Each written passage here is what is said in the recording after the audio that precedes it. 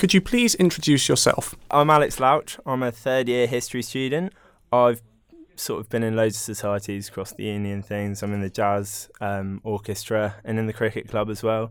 And in the guild, I've already been campaigns officer, so I've run the streetlight campaign and been undergrad faculty rep as well, so on the faculty board representing all the subject chairs. Why should students vote for you?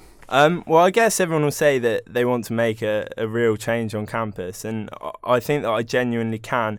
The main thing I want to do is to make the university experience more personal to every student. And I mean, in Exeter, students are already at the heart of the student experience, but because Exeter are committed to the NSS, but I just want to expand on that and make sure they really feel what we know.